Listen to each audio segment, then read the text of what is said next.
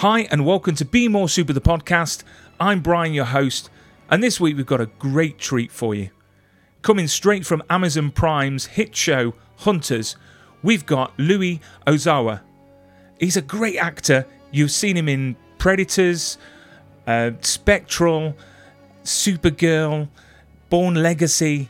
This man has been in most things that you've seen recently, and he's a great actor, and I'm honoured to have him on the show. So I'm sure we'll be chatting about Al Pacino and lots of other things. So sit back, relax, and enjoy the episode. And as always, our episode is brought to you by the wonderful people at Prop Store of London. So visit their website, propstore.com, and check out all their screen use props and costumes to buy to take home. And also, they've got a payment plan, so if you want to spread the cost between 2 to 6 months, you can. So check them out at propstore.com. So please sit back, relax, and enjoy our episode and our chat with Louis. Welcome to Be More Super, the podcast. Up in the sky, it's a bird. It's a plane. It's Superman. An action-packed podcast where we'll discuss all things entertainment. You're the answer to Are We Alone in the Universe? Conventions, prop collecting, cosplay, interviews, reviews, and so much more. The show starts with host Brian Gardner right now. So, Louis, thank you so much for joining us on Be More Super, the podcast. How the hell are you? I mean, how is lockdown treating you over in the States? It seems like there's a little light in the not too distant future right now. Los Angeles is starting to open up a little bit. The weather here is incredible right now. People are, socially distancing, wearing masks, but out and about, enjoying the weather, getting some exercise in. Yeah, not too bad. I mean, as a fellow parent of two little girls myself, and you as a parent as well, how's things going with the kids? With the lockdown and homeschooling and teaching them what's going on, because it's got to be a very confusing time for them. Yeah, I'm not gonna lie. Well, my youngest is only 7 months, so he's kind of oblivious to all of this. But my 5-year-old, it's taken quite the emotional toll on him. It's really tough for the kids. I feel most unfortunate for them, actually. They need the social interaction, and they're dying to have that, play with their friends and stuff, and they just can't. And I feel so bad. But I suppose, after all this finishes, I think it's a giant reset button on humanity, on how we yes. how we approach each other. All those people that we want to hug and be with. To be honest, it's going to be a cleaner planet. It's going to be, a nicer place to be around, because we're going to appreciate things a lot better, aren't we? I hope we do. I hope we don't go back to our own ways. There's a part of me that just, we are animals after all. We are put on this earth just like all the other animals to consume, and I'd love to believe that we have the ability to change the course of our destiny as a species of animal, but there's kind of the realist in me that also feels like, who's to say that we're any better than the dinosaurs? Exactly. My son right now is obsessed with dinosaurs, and he's just so confused as to how they could just die off. And And how lucky are you? That's what happens, yeah. My daughters are obsessed with Frozen. So Daddy's got to be dancing with them every 5 minutes and watching that movie about 24 times. So let's talk about you, Louis. I was gonna start off the interview speaking a little Japanese, because I worked for a Japanese company years ago called Muji in London. And wonderful people at head office. The top floor was us. The bottom office was all Japanese. And what an amazing culture. So I was going to go Yokosa. Is it Yokosa? Which is Yokoso. Yokoso, which is welcome. That is as far as I get with Japanese, so I do apologize. We could say "yokoso yoroshiku onegaishimasu," which means welcome.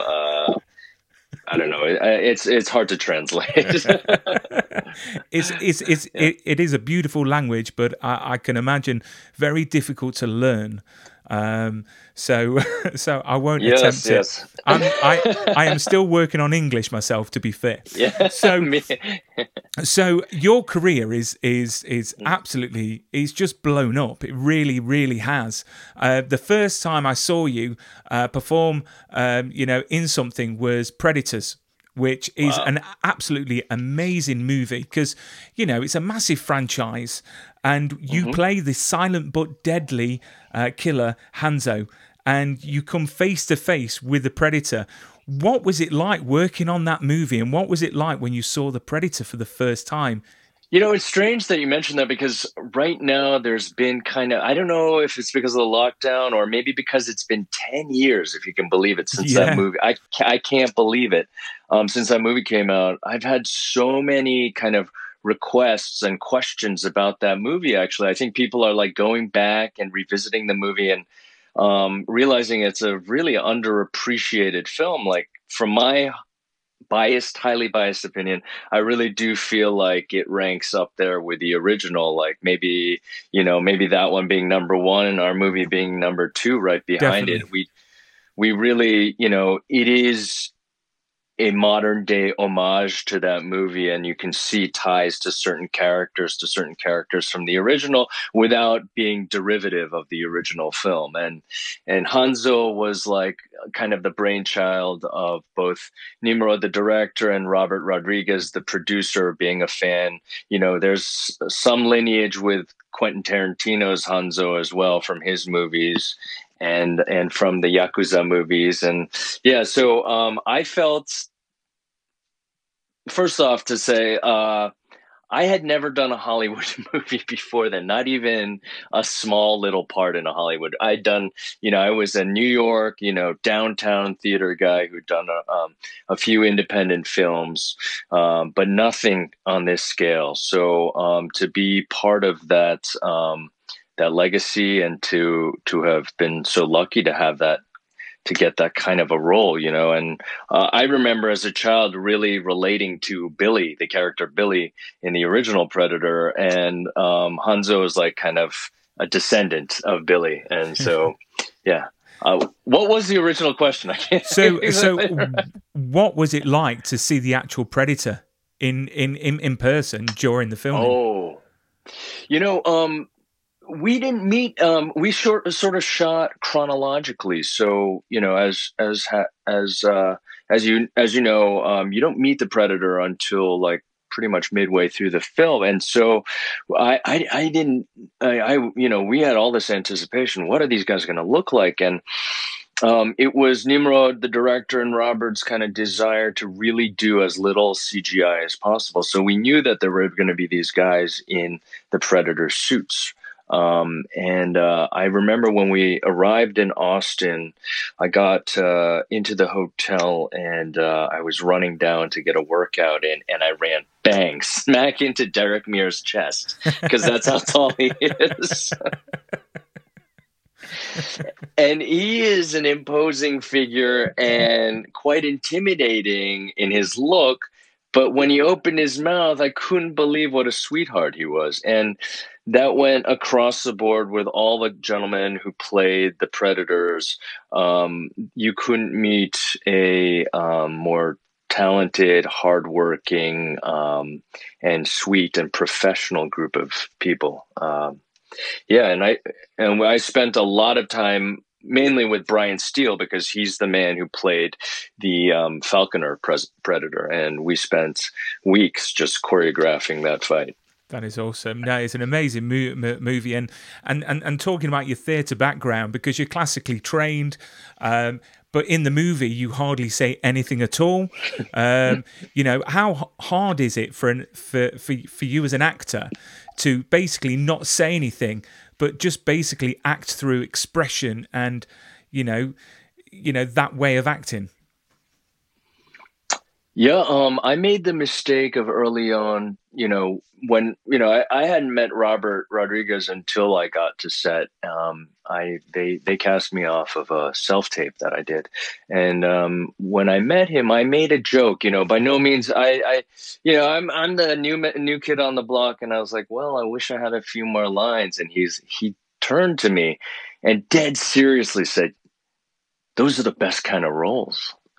And it just dawned on me, and I was like, oh my god, you're so right. And I started looking at watching, I had the original Predator movie on heavy rotation in my trailer throughout the shooting, and I'm watching it and realizing just how in action movies, just how little dialogue there is, and specifically with certain genres of films like westerns. And Clint Eastwood in his early career, or most of his career, established his career without barely saying any lines at all. And understanding the power of the image and how much of a visual medium film is in particular, in comparison to television or theater. And so, yeah, it was a learning experience, and had a lot of people helping me along to kind of figure out how to use the camera to my advantage. And to Nimrod's credit and everyone's credit, they made me look like a rock star. And really, it does feel like an old school character from either a John Ford movie or a Kurosawa film. I watched a lot of Kurosawa films at the time as well. And do you get approached by a lot of Predator fans then, wanting autographs and appearances at all? Recently, yes, yeah. It comes and goes in waves, and I'm amazed at how well the film has aged. I should go back and watch it in its entirety again. Yeah. And then going from one franchise, being the Predator, to Bourne Legacy. I mean, the Jason Bourne movies are absolutely amazing. And you was in Bourne Legacy. That's again, correct. we see you, as the bad guy, and we see you in one scene, which is amazing, which is the motorcycle chase, which in true Bourne fashion is full of action. It keeps you on the edge of your seat. What was that like filming that scene? Okay, yeah.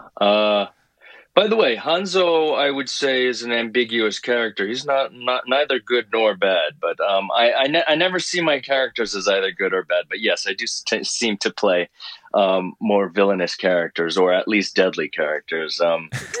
Yeah. The Bourne thing again, like this is an amazing example of where, the ups and downs of an actor's career. At the time I was back in New York working on backstage in a tiny theater, working on Harold Pinter's The Dumbwaiter, really small downtown production. When I got a call from my manager saying, "Oh, that audition that you did 6 months ago for the Bourne Legacy, the director now wants to meet you at the studio." And so I, went to the studio, and the guy, was asking me, Tony Gilroy was asking me if I rode motorcycles, and I said yes, and how I felt about doing action. And the part I'd read for was this tiny role. I couldn't understand why they were asking me all these questions. I was like, well, I got it. Yeah, the scene that I did. I got that. I can do that. And he's like, no. What we have in mind for you is the baddie at the end of the movie. We have a script in this vault. Take about 30 minutes to read the script. And so under lock and key, I opened a vault, and there was a script, and I read the whole. I sped through the whole script, and I get to the end, and the last 25 pages are. It says, action sequence notes to be filled in by Dan Bradley, the second unit director, and there's just blank 25 pages that are blank. So needless to say, it's a 25-minute chase scene, which involves me, and he kept asking, and I understood why now, in retrospect.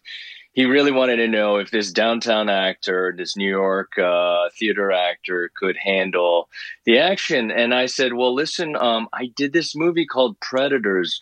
You should take a look. I can send you a copy. He's like, no. We'll get a copy. I guess he hadn't seen my work already.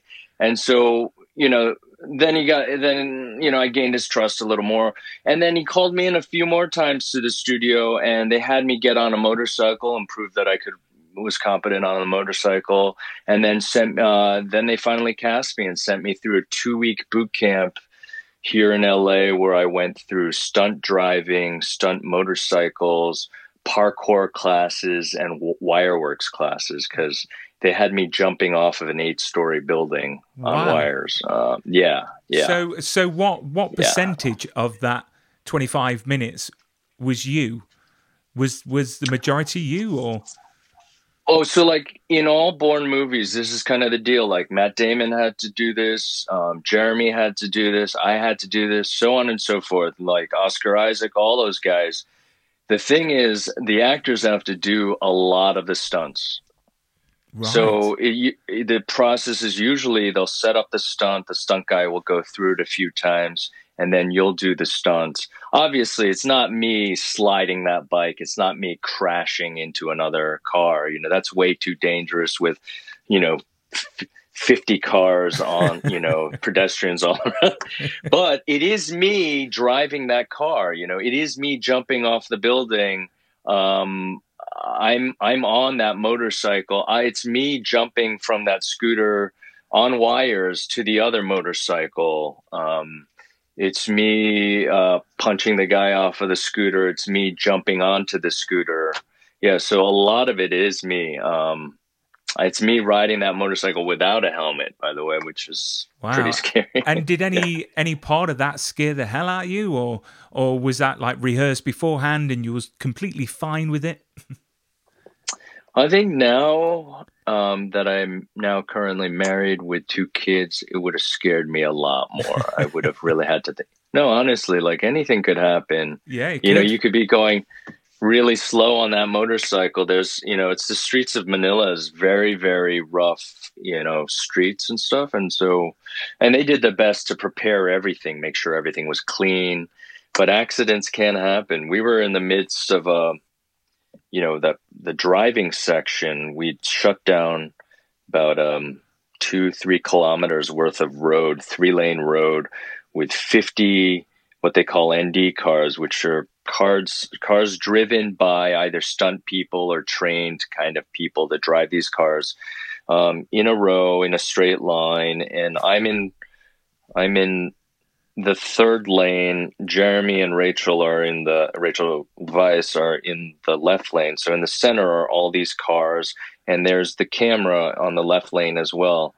And so I'm driving one-handed with a gun in my hand, and the director wanted me to, at the end of passing about 50 cars, I would start merging into the left lane, like overtake these cars, merge into the left lane, and begin the crash, or the beginning part of the crash, and not actually crash. Yeah. And as I was speeding up with a camera person in the back, who, we were rushing to get the shot before, we lost the light, and the guy wasn't even properly strapped in. We're barreling down this road. I'm about to overtake, and a man who'd been waiting for probably 5 hours to cross the street to get back to his house, this poor pedestrian, decides at that moment to run across a 3-lane, essentially a highway. And I had to slam on the brakes, and the camera guy goes lurching forward, nearly decapitated me with a 50-pound camera. Wow. Stuff like that can happen. Luckily, no one got injured, and we just lost the shot and had to reshoot it on another day because we lost the light. But things like that can happen. So yeah. You've been part of 2 great franchises, and then moving towards the main reason why I want to speak to you. We passed Supergirl, which is a fan favorite, and you play the Hat. And I've got to say, there's a line in that show that is the best line of all the seasons of Supergirl, where you turn around and you say, "I love the smell of revolution in the late morning." And it's just the way you deliver that and the way you say it. It's like, yes, that is an awesome line. Was that in the script, or did you think of that line? No, it's in the script. It's an homage. It's an homage to Apocalypse Now. That's what I thought. Right? Yeah. Yeah, I love the smell of napalm. Yeah, you know what? It just it's came Robert to my mind. Duvall. Yeah. Robert Duvall in the helicopter, right? As they're napalming the poor Vietnamese village below them. Yeah. But was it fun to be a DC supervillain? Oh, that was so much fun. That was a lot of fun. Again, fun challenges, and I never thought I would get into action going to theater school, but so much of that, all the hat tricks I had to learn, and the embodiment of this character. There were so many elements of my theater training that came into play. Movement, clowning, some of the dialect work. All that stuff comes into play, and yeah, it was so much fun. What was the one thing you hated when studying, acting? Was it like Stanislavski's method of acting, Chekhov and Metamorphosis and all that lot? I mean, to be honest, I mean we're classically based, so no, actually Chekhov was great. We weren't really Stanislavski based, but I had done a lot of that before going to graduate school, and no, the thing that I had bleeding out of my ears was Shakespeare. Which by the way has come in handy, especially like Hunters, when I have these like massive massive monologues, which are not unlike soliloquies, and being able to learn to use the language in a compelling way was really useful. But at the time, I was just over it. And the funny thing is, I haven't done any Shakespeare since I've been out of graduate school. I've had a few opportunities, but the timing just wasn't right. And I would love to, don't get me wrong, I would love to do some Shakespeare in the not too distant future. You know what? We can leave that to Patrick Stewart and Ian McKellen because they are the masters at it. And you talk about being from a theatre background and going into action. Yeah. Well, look at Hugh Jackman. He was singing in Oklahoma and Wolverine and all that lot. So going on to the main reason why I want to speak to you, which this is the reason why I actually purchased Amazon Prime. I've got to say, when I saw the trailer for Hunters, I thought, wow, what an absolute amazing show. And the storyline and the concept and Al Pacino and the rest of the great cast like yourself. I mean, how did Hunters come about for you? How did you actually get the role? Interesting. Yeah.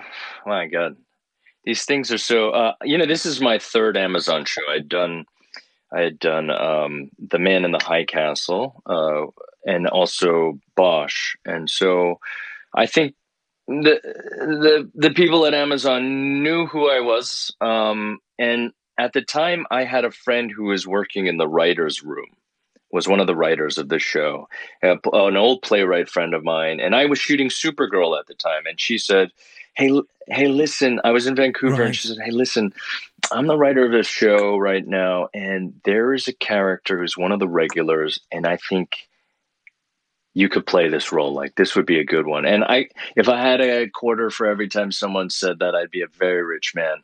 It's never worked out. But I said, okay, send me the script. Or, she said, well, I can't send you the script, but let your agent know. And my agent inquired about it. They sent us the script, and I only got the pilot actually. And I got the sides, which was the monologue from episode 7. And I put myself on tape from my hotel room in Vancouver with my wife on the other end on an iPad reading opposite me and my iPhone shooting the audition. As I cobbled together every light that I could find in my dim hotel room, and that's how I auditioned. And I sent one copy of the audition to my manager and agent, and another copy to my friend who is the writer, who sent it straight up to David Weil, the creator of the show. And I got messages from both the casting director and my friend at the writer's room that they very much liked my tape. And then there was talk of me traveling to LA while I was in Vancouver. And I was just like, I don't think I can get down there. I'm in Vancouver right now. I guess it was all a ruse that they had really liked my work all along. And a few days later, they made me an offer. And that's the way it went down. And I couldn't believe it.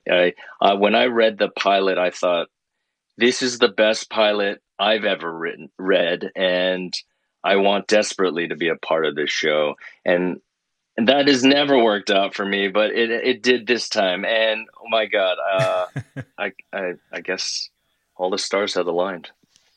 Yeah, I mean, the story itself is amazing. So it surrounds itself around the Al Pacino character, and it's about Nazi hunters in New York in the late 70s, and you play Joe, one of the hunters within the show.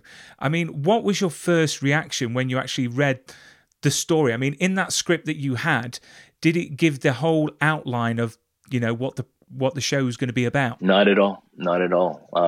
It's kind of a blind leap of faith that you take. You sign a contract for 6 years, but what I could tell was from. Wait a second, 6 years? Yeah. Well, they have an option of picking you up for 6 years. That doesn't mean they're going to make 6 years worth of hunters. But in most, I was getting excited. Most U.S. TV series, you sign a contract for 6 years. So they have an option. Wow. They have an option every year to pick you up, or kill you off. Or in the series. So that 6 years, is that for that show or for the actual company? No, that's for that show. For oh the wow! hunters. Oh Yeah. wow! Yeah. Excellent. Well, please don't take that as any indication that they plan on 6 seasons. I don't think that's the case. We can only wish. We can only go wish. season by season. But what was the original question? Yeah, so it's just, from getting that first script, your impression of the story, and if you actually knew what the whole outline was going to look like. No, I was captivated by the pilot. I got the pilot to read and nothing else. I got that one little monologue from episode 7. But from there, I could fill in all the gaps about the character. I was like, wow, this is an intriguing character, a Vietnam veteran, an Asian American Vietnam veteran who is suffering clearly from his experience in the war. And I so desperately wanted to play the character from just that. I was like, someone who could write such a character with so much depth, an Asian American character. I'd never seen something like that. And I said, I need to be a part of this. I really desperately want to play this character. And I feel like I'm in good hands. And so I took the leap of faith. And what a character to have. I mean, going from predators to hunters, the characters couldn't be any further apart because, you play this troubled veteran. And that scene you're speaking of was absolutely mesmerizing. It really was to watch, and it was fantastic. And the show is very quirky in some places. It's not what you expect, and it's so dark in other places. So one second you might have a little chuckle to yourself, and the next you're just sort of feeling a bit sick inside because of the subject. But it's just such a powerful show. I mean, how did you approach Joe? When you read that he was a troubled veteran, how did you approach the character? How did you build that character? Well, I took a deep dive into the Vietnam War. I was born in 1975, and I grew up in the 1980s with lots and lots of Vietnam War movies. But never have you seen in the movies or TV a character like this, an Asian American. So then I started going into research about Asian American soldiers, of which there were many soldiers, and the kind of trauma specific PTSD that they were suffering. And if you can imagine, coming from the US already, where a Japanese American man who just, 20 years earlier may have been born or grew up, not 20 years, but 30 years earlier, may have been born or grown up in a concentration camp in the United States, is now fighting for the U.S. in Asia, maybe fighting a war they don't necessarily believe in all of a sudden. And now they're killing people that are essentially, that look just like them. And then I started doing research and hearing stories about friendly fire that, their own troops not being able to identify these Asian Americans as their cohorts and firing at them, and also a lot of trauma from within the barracks. I read an account by a veteran who had been beaten badly by his own barrack mates while taking a shower. And from then on would take a hand grenade, to the shower every time. And so that really stuck with me, and I used all of that as the kind of backstory. I had to create that backstory because, as you know, there isn't much of that until much later in this show. Yeah. And what was your favorite scene to shoot as Joe? Oh my God, so many. There is many. Yeah. The action guy in me loved the scene in episode 9. That was a lot of fun to finally get to spread my, show them a little bit of what I could do action wise. Yeah. Although there is action throughout the series, it's not on the level of Bourne or Predators, but it doesn't have to be completely over the top action, does it? Not at all. And frankly, I've been spending the last 10 years trying to kind of establish myself as a dramatic actor, not an action guy, and the great thing about this show, like you said, is the mix of tones. So I really enjoyed the kind of odd couple dynamic I have with Josh Radnor's character, Lonnie Flash.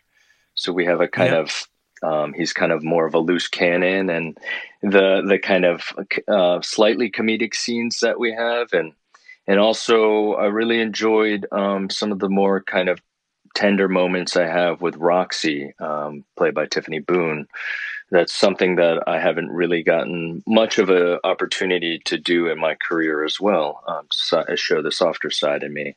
So I would say, the scenes I had with those two characters, any one of those scenes I would pick as some of my favorites. Obviously, working with Al, my hero growing up. I can't. And I mean, I could go on and on and on. Like Lena Olin, by the way, is one of my heroes from the 90s. And to be able to be on screen with her I can't tell you how excited I was. Yeah. Do you know what? I was going to ask if you gave any advice to Al Pacino. That's right. But did you learn anything from Al? Because, I mean, I've interviewed quite a few actors that have worked with people like Marlon Brando. And we often see these people as legends, as not real people. But I presume that when you met him and you knew that he was on board with the show, what is he like to work with, and what is he like, off camera? Al is still an artist after all these years. He's still in search of that thing. He doesn't never phones it in. He's like, he is the consummate artist. What else can I say? I would watch him do the simplest things, like giving Jonah, the character Jonah, played by Logan Lerman, a hug. But every take, the hug would be just slightly different, and every time would be like amazing, and different in its nuances. Even simple things like that. Recognizing that Al probably has seen every kind of scenario or scene known to man, at this point in his career, and understanding, it would be a good game that I would play in my head. Well, what famous Al Pacino movie would this scene be like? Are you thinking of Heat? Or... Oh, yeah. I was like, that's from Heat. Oh, that one's Godfather 2. Definitely Godfather 2. And are we going to get a season 2? Because it does leave us, I don't want to spoil it for anyone, but it does leave us on a quite a cliffhanger. Do we know if season 2 has been announced or going to be renewed? I don't know that, but I can tell you that it wasn't intended to be a limited series. So, as you know from how the show ends, it would be very, I think audiences would be very unsatisfied if there wasn't another season, and I would be too. There's a lot more story that Joe needs to explore. Exactly. Yeah, I completely agree. And there definitely needs to be a season 2. I think we should start a social media campaign to get Hunters season 2 announced. And what's next for you? Because obviously with the lockdown, everything's sort of being slowed down production wise. What's next for you once everything gets lifted? Wow, it's so nebulous right now. It's a very scary new world out there, and so everything is kind of, there have been grumblings, and we're finally starting to hear about maybe things starting up, but everything is unknown right now. We have unions that are involved. We have big insurance companies that are involved. I know the studios desperately want to start up again. Certainly producers want to start. Everybody wants to start up again. It's just getting everyone on board on a unified plan and making it safe for everyone to kind of work again, because it could easily, backfire, and it could be a very dangerous situation, especially on set where you have 200 to 500 people in close confines. As actors, we can't wear masks, obviously, while we're shooting. We're often in more intimate kind of environments. And so, some of the proposed protocols are just insane when you hear about them, and how often, we're talking about daily testing and quarantining, being, away from families for months at a time. It's just, I don't know. But it's exactly like, I'm sorry. Yeah, it's exactly like the school system as well, because obviously they're trying to get the kids back into school, but you talk about social distancing, right, and it's near enough impossible with a 6-year-old. True. Right. Yeah. Yeah. Oh, I did want to say, I have not been. It's been an introspective time period for me. I've been reflecting on my career, actually, and I've been reflecting on the kind of work I've done and the kind of work that I would like to continue to do and the kind of work I would like to branch out into doing more of. And I've been working, actually 5 minutes ago when you first called and I missed the FaceTime call. Yeah, I'm just putting the final touches on a film treatment of a book that I'm adapting into a film. I'm very excited about that. It's very different from Hunters, but it's also very, very necessary for this time. It's an Asian American story. It centers around an Asian American family. It takes place in 3 different time periods: in 1980, 1965, and 1945. And with the rise of all this kind of xenophobia we have in our country right now, this kind of new surge of xenophobia towards Asian Americans, I really do think it's a good time to kind of reflect on our past and put it into context with what's going on right now. And any idea of when that's going to come to light in production? And well, I'd have to I'd have to sell it first. Yeah.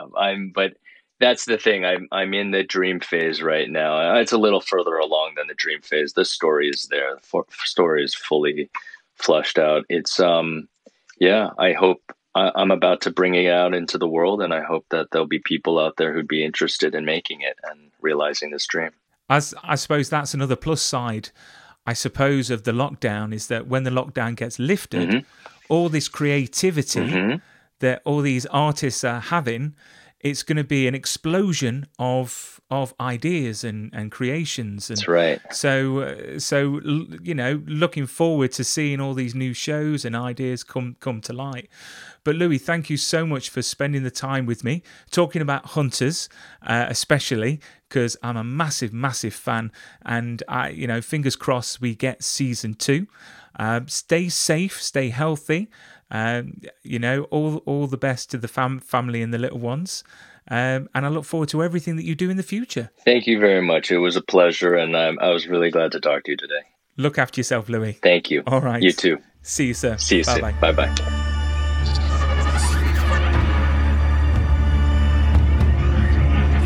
You've been listening to Be More Super, the podcast. It was kind of a crazy, fun experience. I love the show, guys. You're awesome. Listen, my whole family loves it, man. If you enjoyed this episode, be sure to hit the subscribe button and share with your super friends. In my world, it means hope.